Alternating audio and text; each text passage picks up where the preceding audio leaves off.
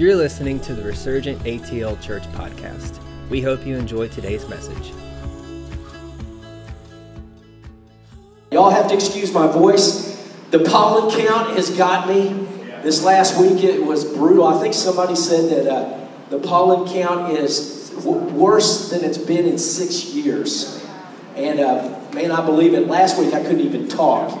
So I'm way ahead of the game today. But want to welcome you to Resurgent ATL. We have got, I'm going to go ahead and do this. I'm going to do a shout out because I see that my guys forgot to do this. But we got a birthday in here today, Mr. Barry Dobson.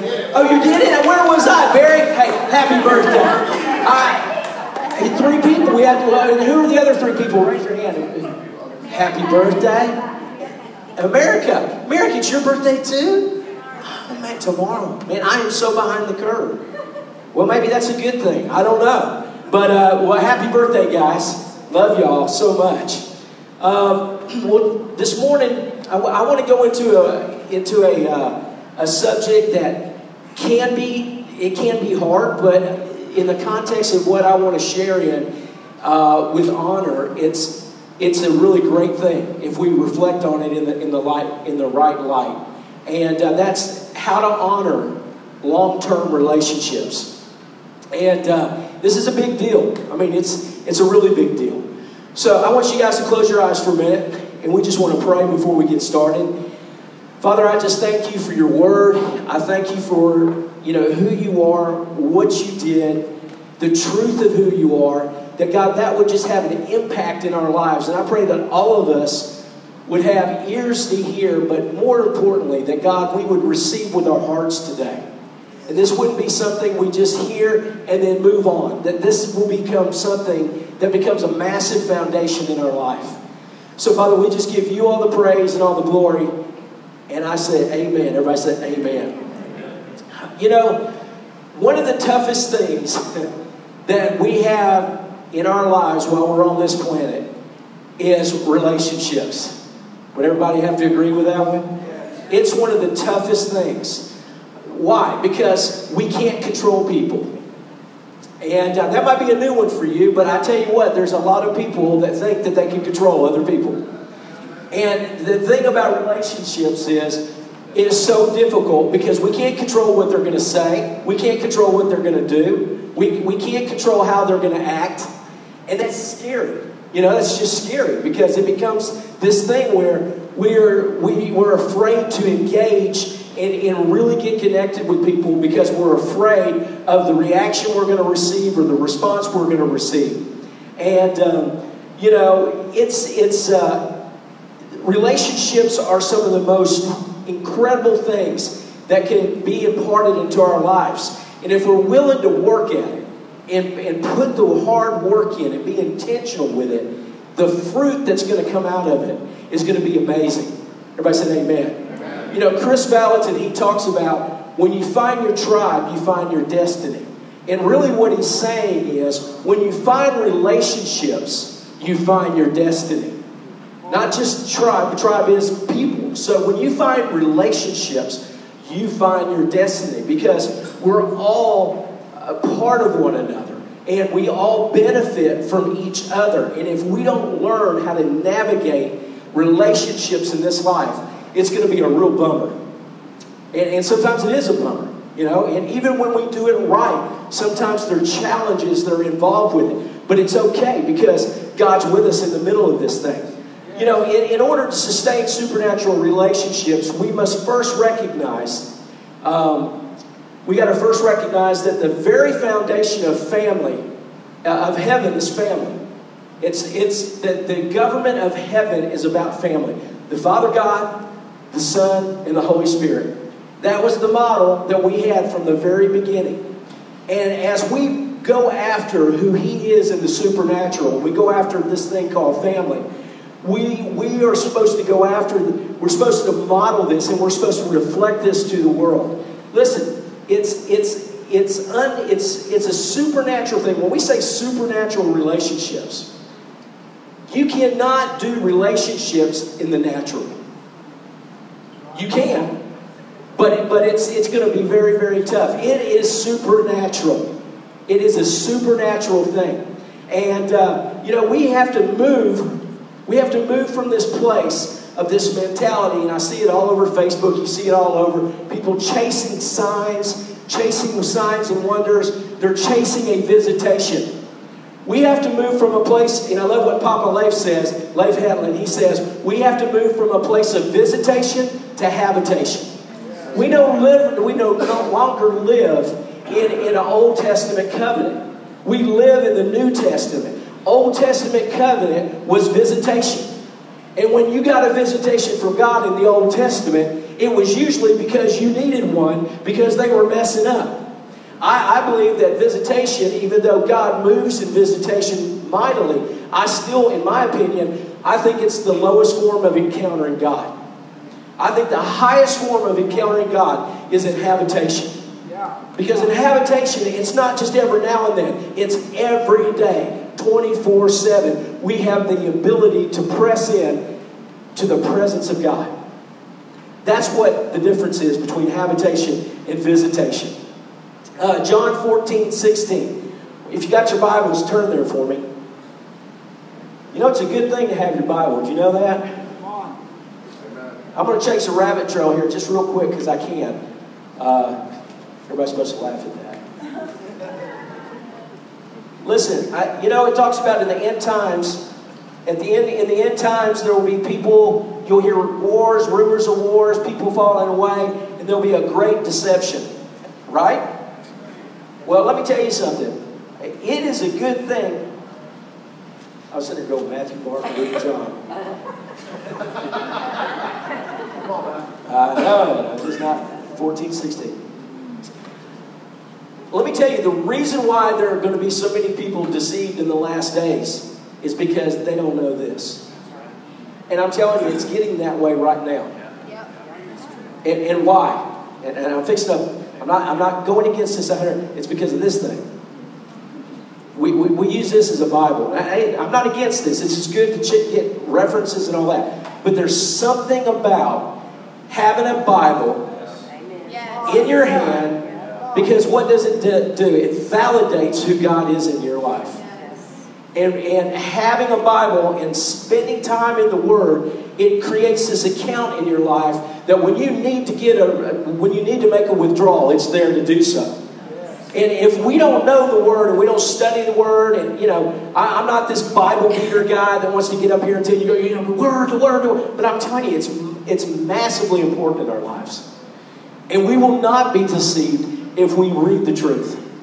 We won't be. Because why? Because we see the truth, we're reading the truth, and we have the one true one living on the inside of us. The people that get deceived, and the ones I'm watching even today that are getting deceived, a lot of younger people, but older people too, are the ones that have fallen away from studying for themselves and are just listening to just stuff on social media or just talks or just whatever. We have got to stay grounded in the Word. Okay, enough of that rabbit trail.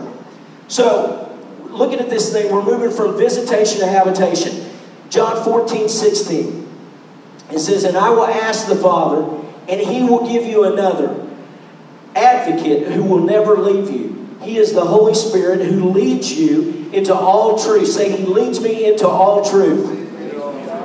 The world cannot receive Him because it isn't looking for Him and it doesn't recognize Him. But you know Him. I love this part. This is Jesus talking in third person, because He lives with you now and later will be in you, which He's referring to when he rose to the right hand of the Father, that He was sending another, the Holy Spirit. Father, Son, Holy Spirit. Those who accept my commandment, going down to 21, those who accept my commandments and obey them are the ones who love me. And because they love me, my Father will love them, and I will love them and reveal myself to each of them. Everybody said amen. We are living when we live from a place of habitation rather than from just visitation, we are living from a place where the Holy Spirit lives on the inside of us.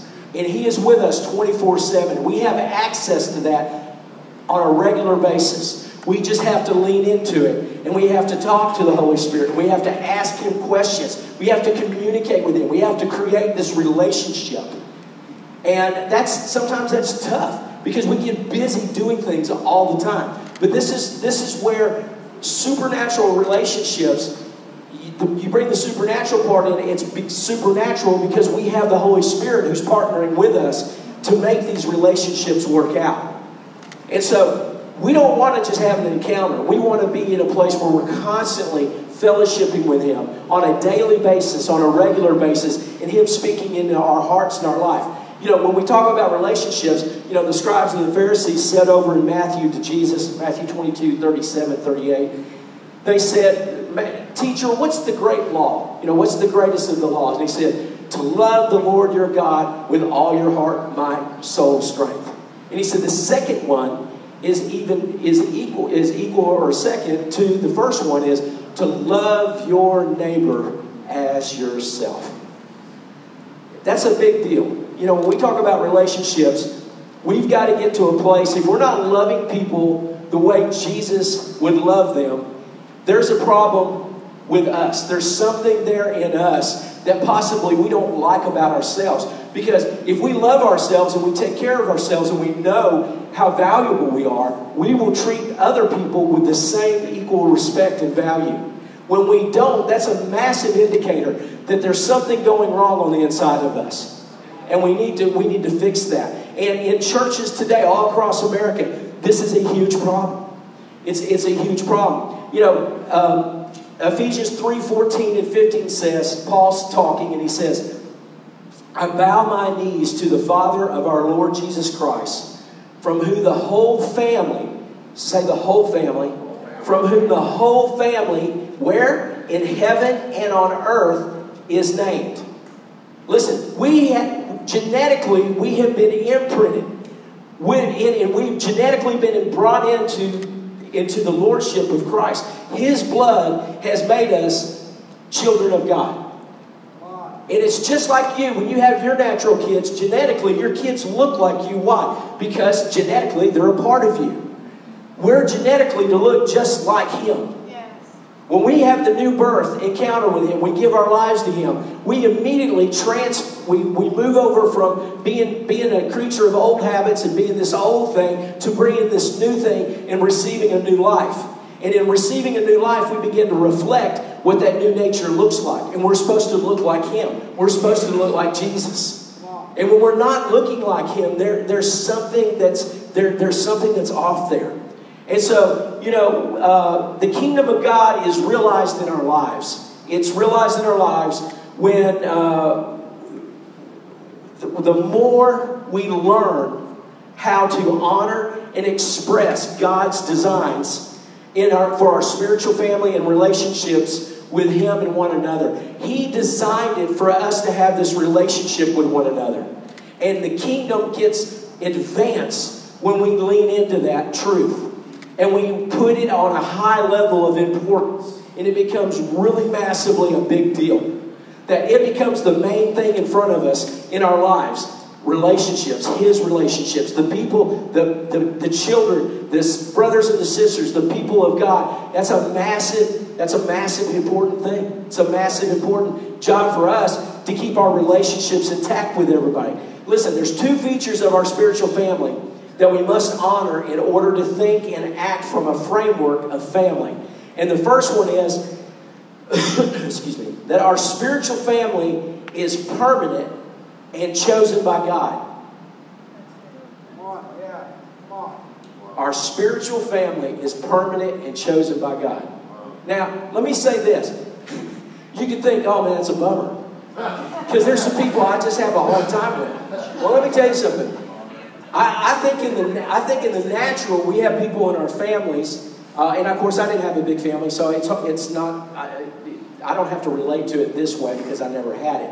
But there are many of you that have had big families or somewhat big families, and there are people in your families that you don't particularly, let me just put it in a really mild way, like.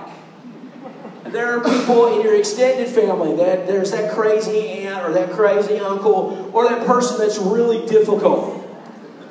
And so kind of what you succumb to is you give yourself, you make these statements, because I've heard these statements from people's mouths. Oh, that's just, Cousin Lucy, she's crazier than a bed bug. She's nutty. She causes problems in the family. And, we love her, but, we'd disown her if we could. And it's like, you really meant that. You really meant that. And I think we give ourselves in our natural relationships, I think we give ourselves sometimes permission to create distance with somebody because it's difficult. And what happens is then we get saved and we move over into this higher dimension and we move over into this area where we're supposed to be, we're all together because we're all a part of God's family. And we give ourselves permission to distance ourselves from certain people in the body because of the same reason. They might be difficult. They might be challenging. They might not be like us. They might have some things you can relate to, but there are a lot of things that you can't relate to. And so therefore, you give yourself permission. Oh yeah, we love them, they're a part of the body, but you never engage with them. Listen, this is the thing that's keeping the body of Christ weak. I'm telling you right now, this is the thing that's keeping the body of Christ weak. And we've got to get in an understanding that it is that God's family is a big deal. It's a big deal. Yeah. And in the our natural families, some of us had matriarchs that would say, oh, that's not okay. You can't act like that towards that person. That's not okay. But for the most part, you don't have anybody policing you in your natural families telling you who you should shun and who you should love. But can I tell you something? We've been taking communion for the last 4 weeks, and we've been talking about that. In God's family, there are consequences. There are consequences when you shun people. Not even in the now, but eternal consequences. When we do not connect with our brothers and sisters and we purposely create distance and connection. Now I know this isn't popular, but I want you to know it's the truth. Yeah. And it's keeping us weak as a group, as a family, and as a tribe, and as those that want to go out and advance the kingdom. And we want to speak in tongues, get up and prophesy, get up and show all these gifts, but we don't want to love the person next to us. And we don't want to go the distance with the person next to us. And we don't want to create this intimacy, this relationship. Can I tell you, if we get this right, the family part, the supernatural will become it'll become secondary just in nature. It'll start happening when we don't even expect it. It's going to happen. Why? Because of extreme levels of honor and extreme levels of love. Because the supernatural shows up when it's moved by compassion and moved by love. Jesus did everything from a place of love and relationship and compassion.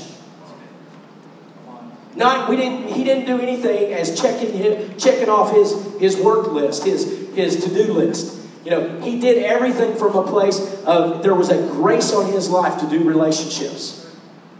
It's just amazing. It's something that's amazing. Let's read. I want to read into and show you about why it's such a big deal in the body of Christ. Why God's family is such a big deal. And if you'll go to 1 Corinthians 12, I'm going to read you about the body. It says, the human body has many parts, but the many parts make up the one whole body.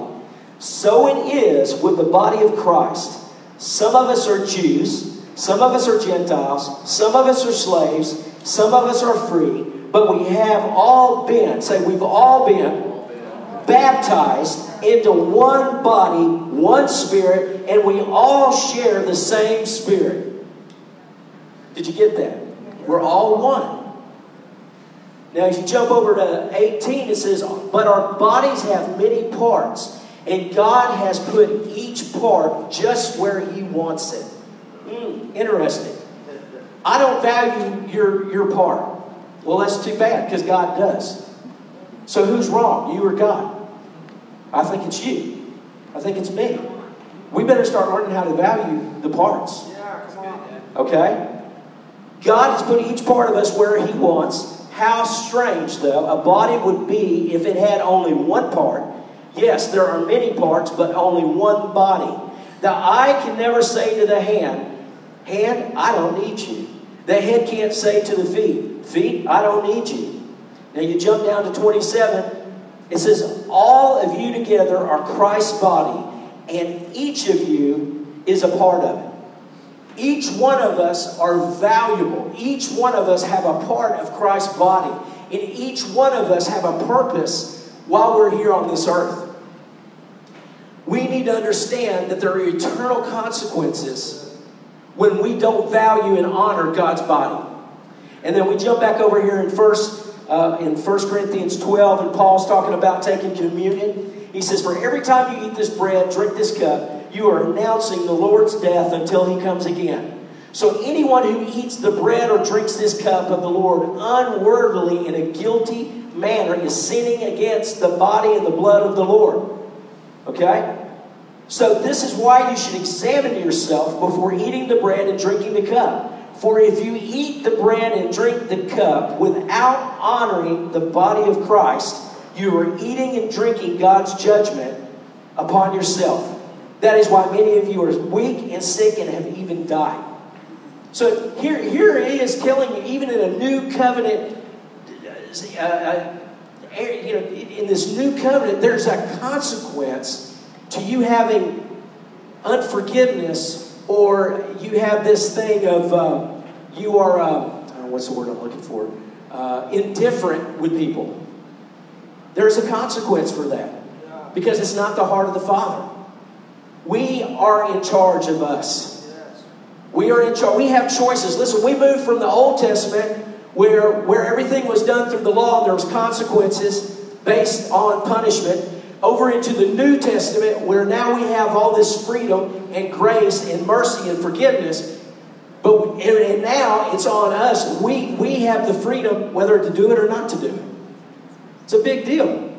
It's a big deal. And you know what? It feels like a lot of times that we just go on in our merry way, just not honoring people and not valuing people, and there doesn't seem like there's any consequences, so we don't really think about it. But the consequence is you're living your life without getting to experience another part of the body that can add value to you. Yeah, come on. Okay?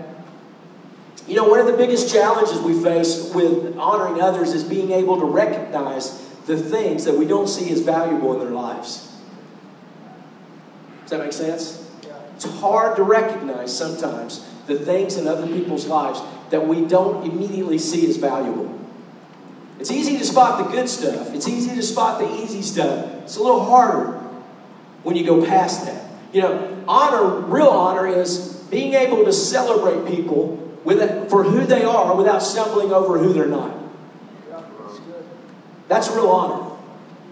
And for us to move into a place where we start seeing real unity in the body, we're going to have to change this. You know, Danny, I love what Danny says. He says, we tend to honor ourselves in other people. We tend to honor ourselves. What did he mean by that? Like, you know, it's like Tony here. I love Tony. Tony and I have been friends for a long time. And there's some things in Tony's life that remind me of me. And I'm like, oh, when I first met Tony, I was like, man, what is it about Tony I just really like? Oh, yeah, he reminds me of me. And I just love me some me. I just love me some me. Man, Tony, you're awesome. But what happens when he quits acting like me? Then I got a problem. Why? Because he's not acting like me anymore. He's acting like Tony. So I have a hard time sometimes honoring things that go past the things that I can only recognize that look like me in another person's life. You know, we tend to only honor ourselves and other people when we see that. But when we have to dig a little deeper than the surface to go find the gold in people's lives, that's when many of us, including myself, have missed it, and we miss seeing the real value. We have to learn how to be patient and look for the uniqueness and the creativity in the body of Christ, okay, without allowing the familiarity of their person to overshadow the benefits of their greatness. We can't always just look for the sensational. We also need to look for the common as well. Familiarity breeds indifference, and it will kill honor in a heartbeat. And let me give you an example of that. Jason and I have known each other a long time too, and Jason and I work together a lot. And there's been times when we've gotten into conversations or we're arguing about something, And then immediately, I'm not honoring Jason anymore. Matter of fact, Jason and I are going at it.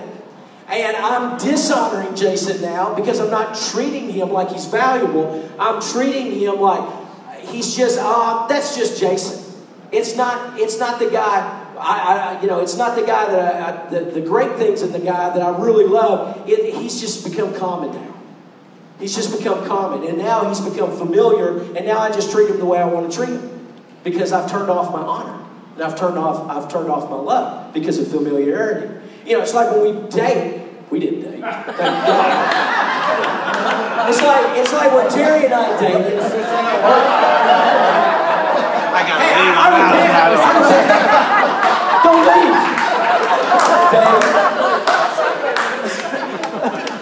Man, it's like when you were dating your wives. I'm fixing to get real here, so you guys and ladies, this is a good opportunity to punch your husband. In love. It's like when I was first dating my wife.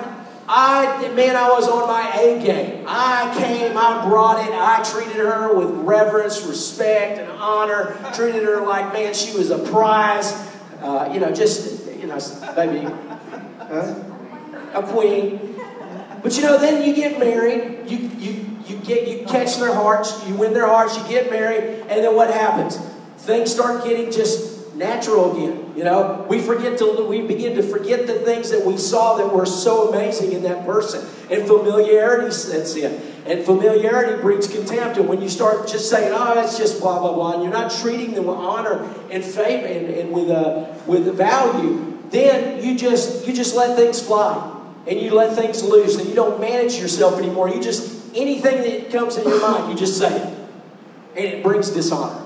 And so there's times, Terry and I have had to do this too, but Jason and I especially, because we're pretty strong personalities, but I'll look at Jason and I'll say, hey man, we're dishonoring one another right now. We've become too familiar with one another. We need to hit the reset button. Haven't we? And both of us have done it. We've both said, okay, I'm sorry man, I didn't mean to act like that. And then I have to go back and go, man, what is it about Jason that I really, so I tell God, hey, I really value this in Jason. And then that brings me back to level. So it's this, 1 John 1:9 is not for the sinner. 1 John 1:9 is for the Christian. If we are faithful to confess our sins, He is faithful and just to forgive us. So as soon as we do something that's stupid and it brings disconnection, it's our job to maintain our hearts. And to say, God, I'm sorry, I repent. I ask you to forgive me for doing that, set me back on the right path. And you know what? He will every single time. Every single time.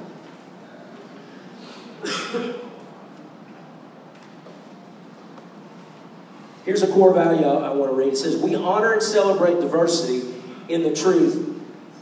And God has chosen us as members of His eternal family by working to preserve and protect relationships. We preserve and we protect relationships.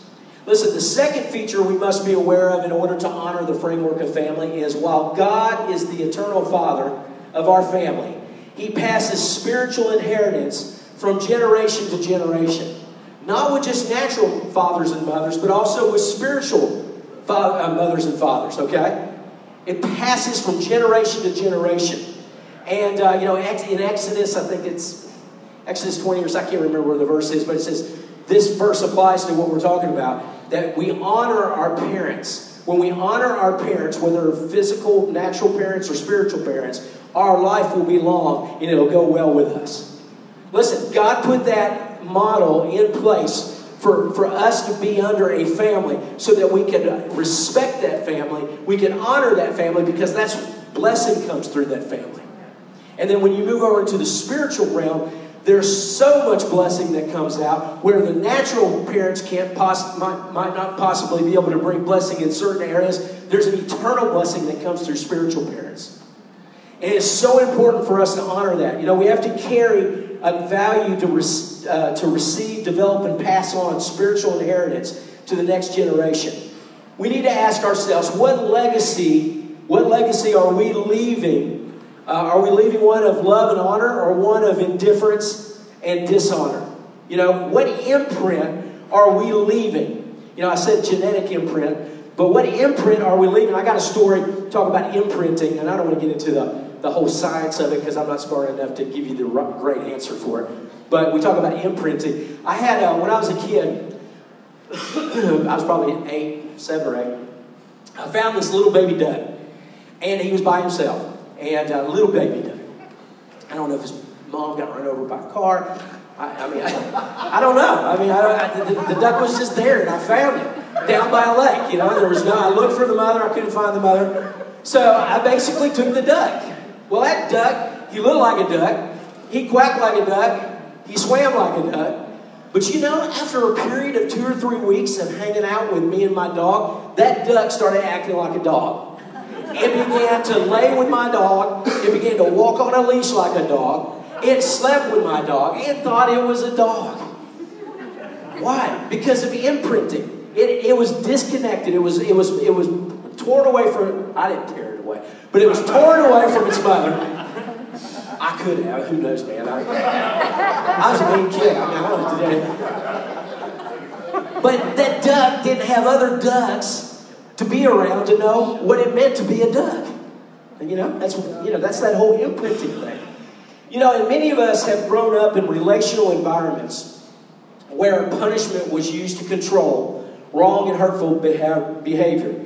And we learned that when we messed up, people would get angry. They would withhold their love. Or they'd find other ways to hold what we had done over our heads for a long time so that we would never do it again. And, this becomes the model that carries over into our adult lives. And it becomes imprinted on our perspective of who God is and who God is, that God becomes a punisher and He becomes a withholder. This is what gets imprinted on you if this whole thing doesn't get changed and your whole perspective doesn't get changed.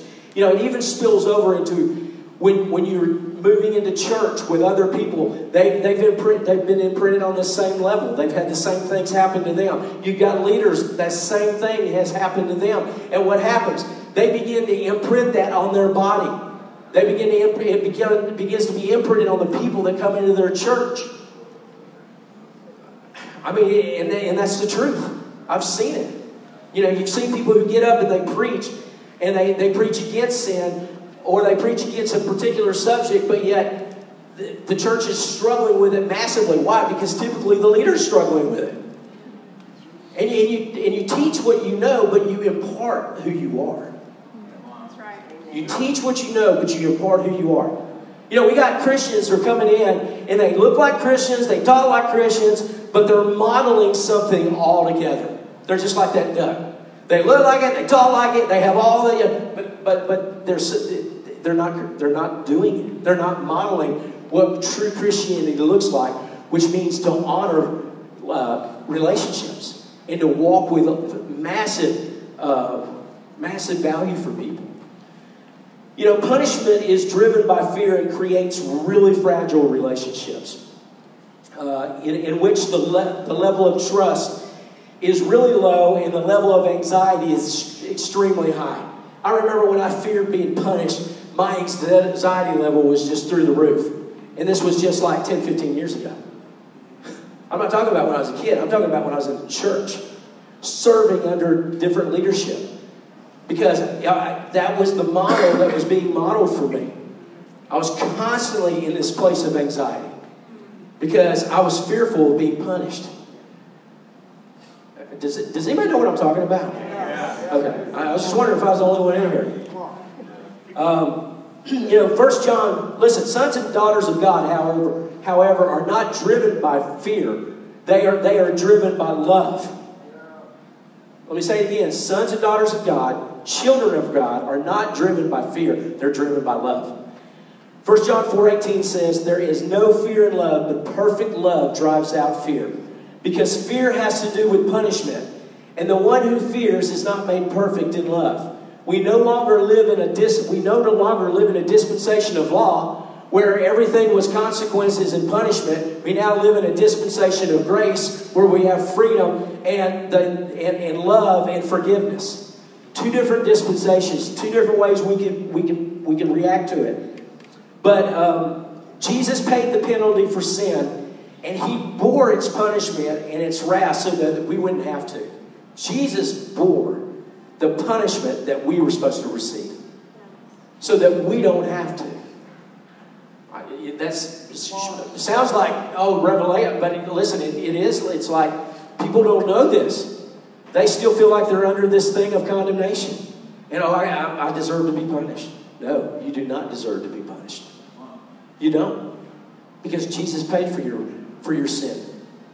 Now, there's consequences to everything. You might have to go back and clean up some stuff, but that's okay. God gives you grace, and He gives you the ability to be able to do that.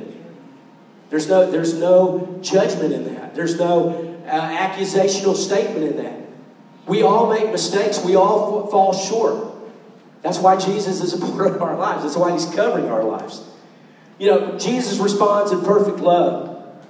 And that love is complete. And even when His response to our bad decisions or sin is with truth, humility, vulnerability, and forgiveness rather than punishment and control. We have to remove the spirit of the accuser and the punisher if we are gonna create long-lasting relationships. And guys, I'm going to tell you, I used to do it. I'd punish people when they didn't do what I wanted them to do, or when somebody did something I didn't like. I would withhold my love. I'd withhold my love, or I'd give them the cold shoulder. Nobody in here has ever done that, right? Well, what is that? That's the spirit of a punisher. I'm punishing you for something that I'm not happy about.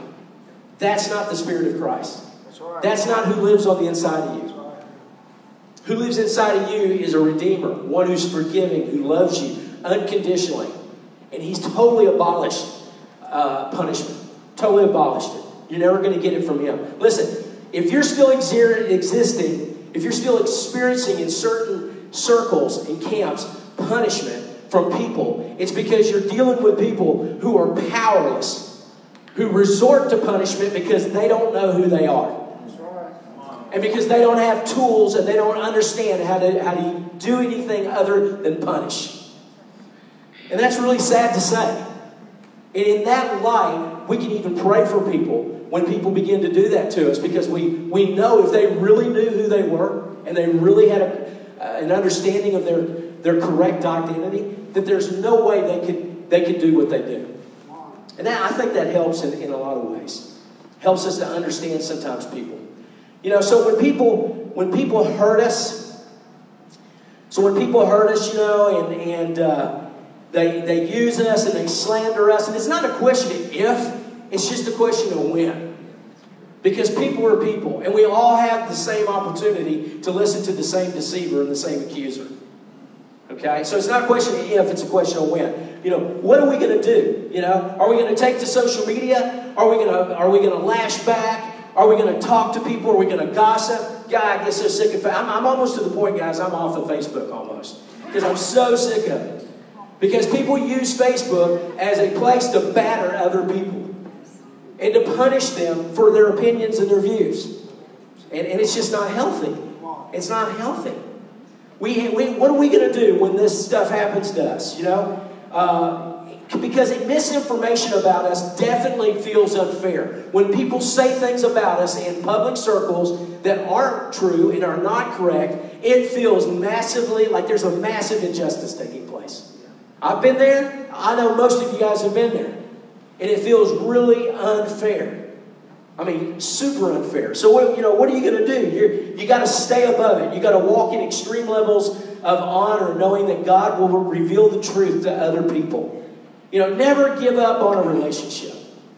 Never give up on a relationship, and never just walk away for good. Don't move past somebody and just move past them and never connect with them again. Even if there was a wrong or there was an injustice there or something. Don't just move past people, because you're not doing yourself any favors.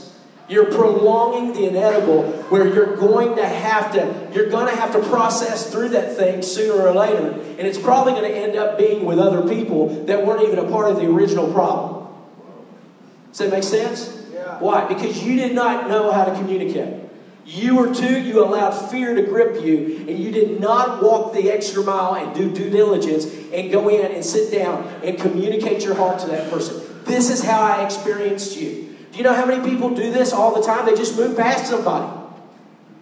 And then we want to know why we're powerless in the body because we've thrown people to the side. We've discarded them.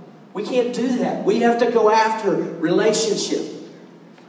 It's the best thing. It's hard in the moment. And I want to say the word. It sucks. It really does because it's painful. It's painful to sit across from another person and tell them how you've experienced them. It's painful to not know how they're going to react and what they're going to say to you. But it's massively necessary. Why? To keep your heart whole. Okay? You have to do this. You got to keep your heart whole. You can't give up on relationships. Now, I'm not telling you if you're in it, this does not even apply to abusive relationships, things that are way out of control. There's still boundaries you can put down, all these different things. So there's some relationships that are not healthy for you to be in. But you still need to communicate to people to let them know and forgive them and release them so that you can move forward and not carry that baggage with you. Because it will affect you in other relationships.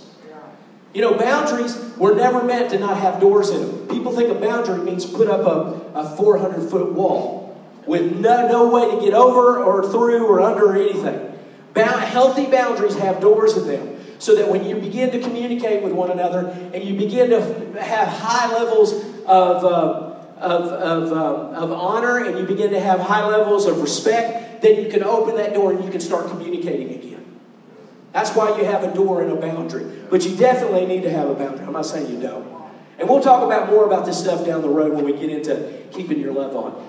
Matthew 5:43 verses 45 says, "You've heard that it was said, you shall love your neighbor, hate your enemy. But I say to you, love your enemies, bless those who use you, and do good to those who hate you. And pray for those who spitefully use you and persecute you, that you may be children of your Father in heaven." Man, that's a lot to swallow. You can't do this in the natural. This is only supernatural. This is only you living from a place of habitation between you and the Holy Spirit. Because without the Holy Spirit, you can't do this. Period. You cannot do it. If you're not secure in your identity as a new creation of a child of God, it will be almost impossible for you to adhere to this verse. Listen, Dan McCollum says, he says, the devil has authority where you lack identity. Say that again? The devil has authority wherever you lack identity. If you don't have an identity of a son or a daughter or a child of God, you're going to have an identity as an orphan. And how does an orphan react? How does an orphan respond? Like an orphan.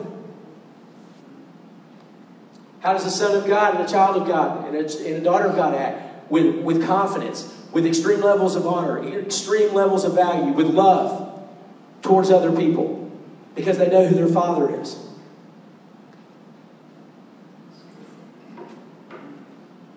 Listen, we've all been in relationships that aren't healthy at some point in time. I mean, seriously, we've all been there. And, this might sound really ridiculous that I'm saying this, but I've got 4 relationships right now that have not been restored. 4.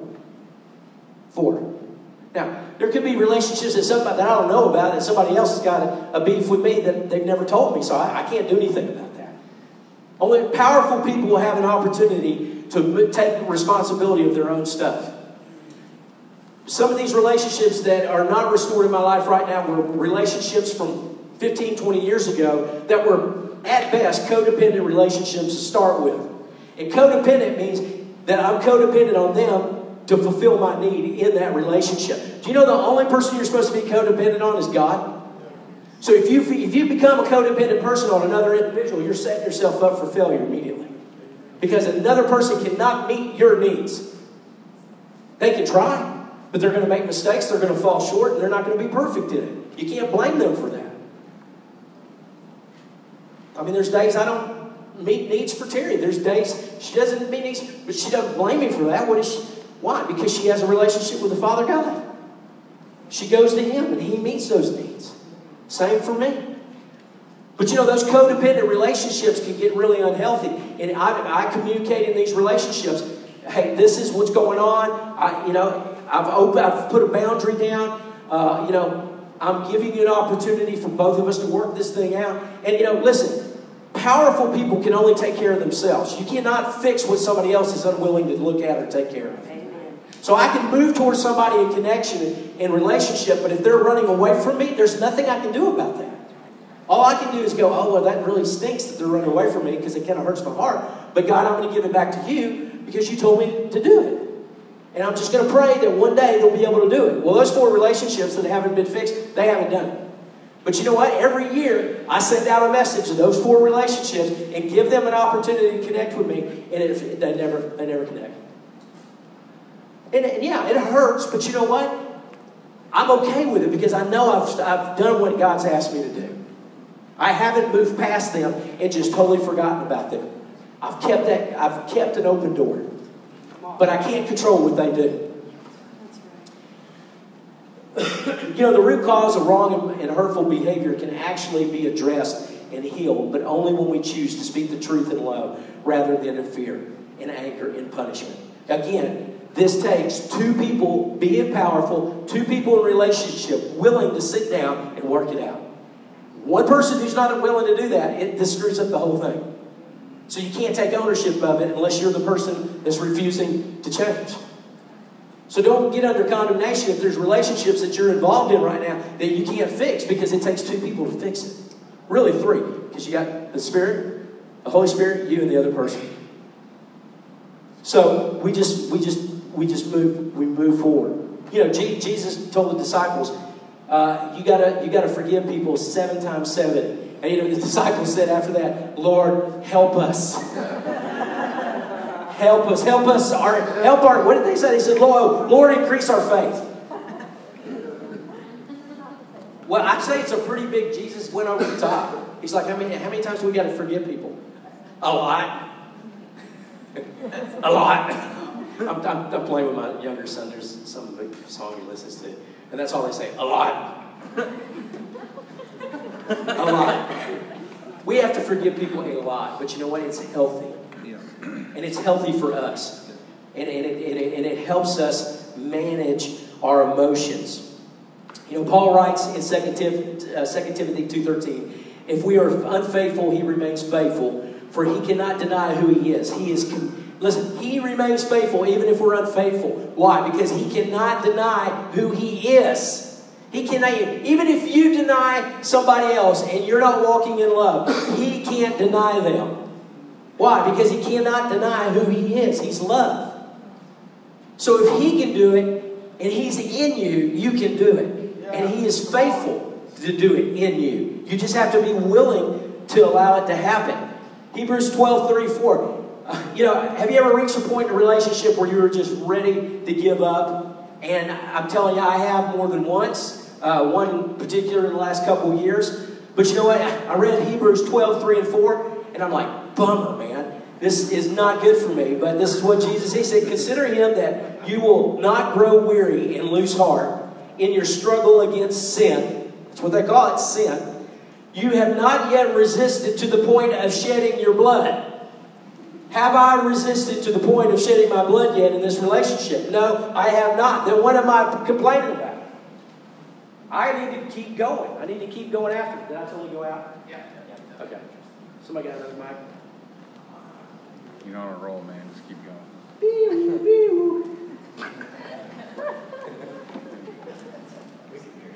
Pause. Say la. You haven't shed blood. I had shed blood. Thank you, Jesus. Had shed blood. So I didn't shed blood. So you know what? In this situation with this relationship the last couple of years, and that's hot. Can you bring me down just a little bit, Tristan? This relationship, there were so many times I wanted to give up. And I just like, oh man, this is just an injustice and this isn't fair and da-da-da-da-da. And I'm just tired of dealing with this. And, you know, I wanted to make excuses and I was giving myself permission just to quit. And, you know, I really feel like it was the Spirit of the Lord said, this isn't just going to affect you. This is going to affect your church. And this is going to affect future generations. I mean, that's pretty heavy.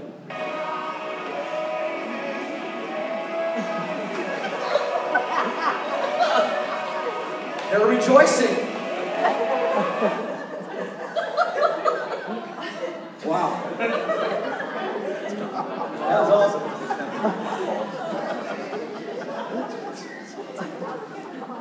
Okay, focus. I'm lining this up. Okay, this is where you hit. This is the final stretch. So, God said this isn't going to just affect you. It's going to affect your church. It's going to affect people. It's going to affect generations to come. Not only that, it's going to affect my kids, my physical kids. I went through this relationship, and I have turned a massive corner, and God has done miracles in this thing. Can't even begin to tell you. One day I'll be able to share this testimony publicly, but I can't right now. But just absolutely turned a corner in this thing. And God has been in the middle of every bit of it. And, for a long time, I was the one moving towards, and the other one was running. And then I kept going after it, and eventually both sides came back together and went towards one another, which is a beautiful thing. That's what you want. My son, he said to me the other day, he said, Dad, I'm really proud of you for keeping your love on and forgiving. And that was, listen, let me tell you something. When you forgive people and you're willing to go the extra mile in honoring long-term relationships, you will give people in your life permission to forgive those same people.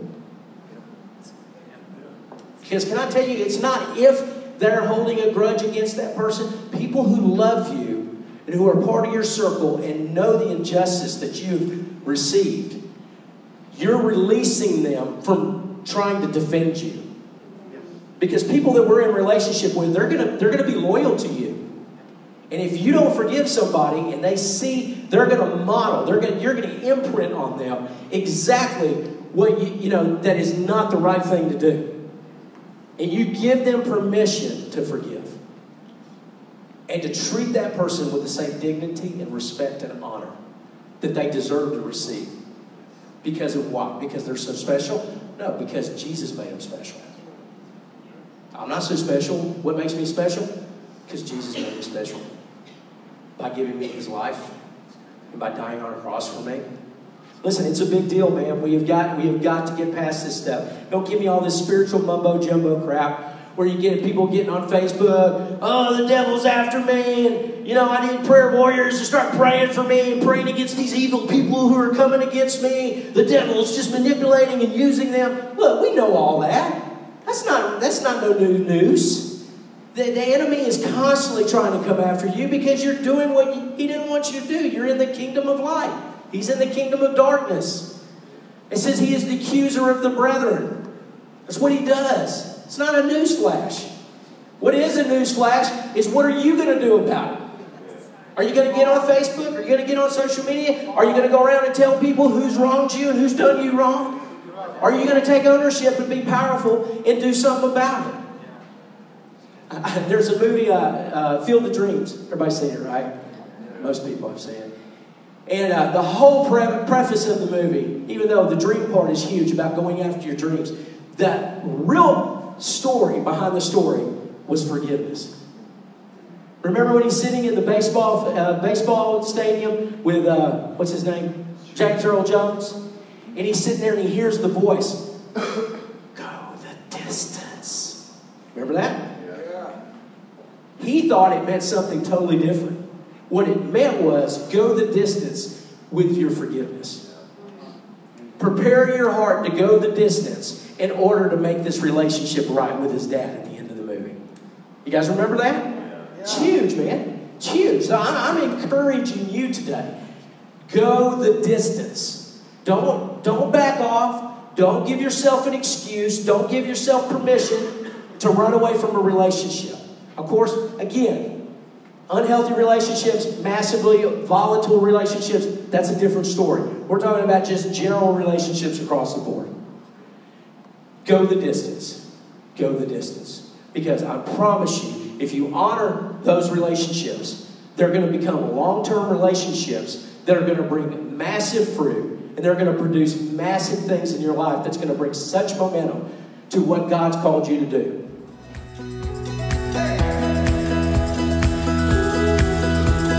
For more resources and information about Resurgent ATL, please visit our website,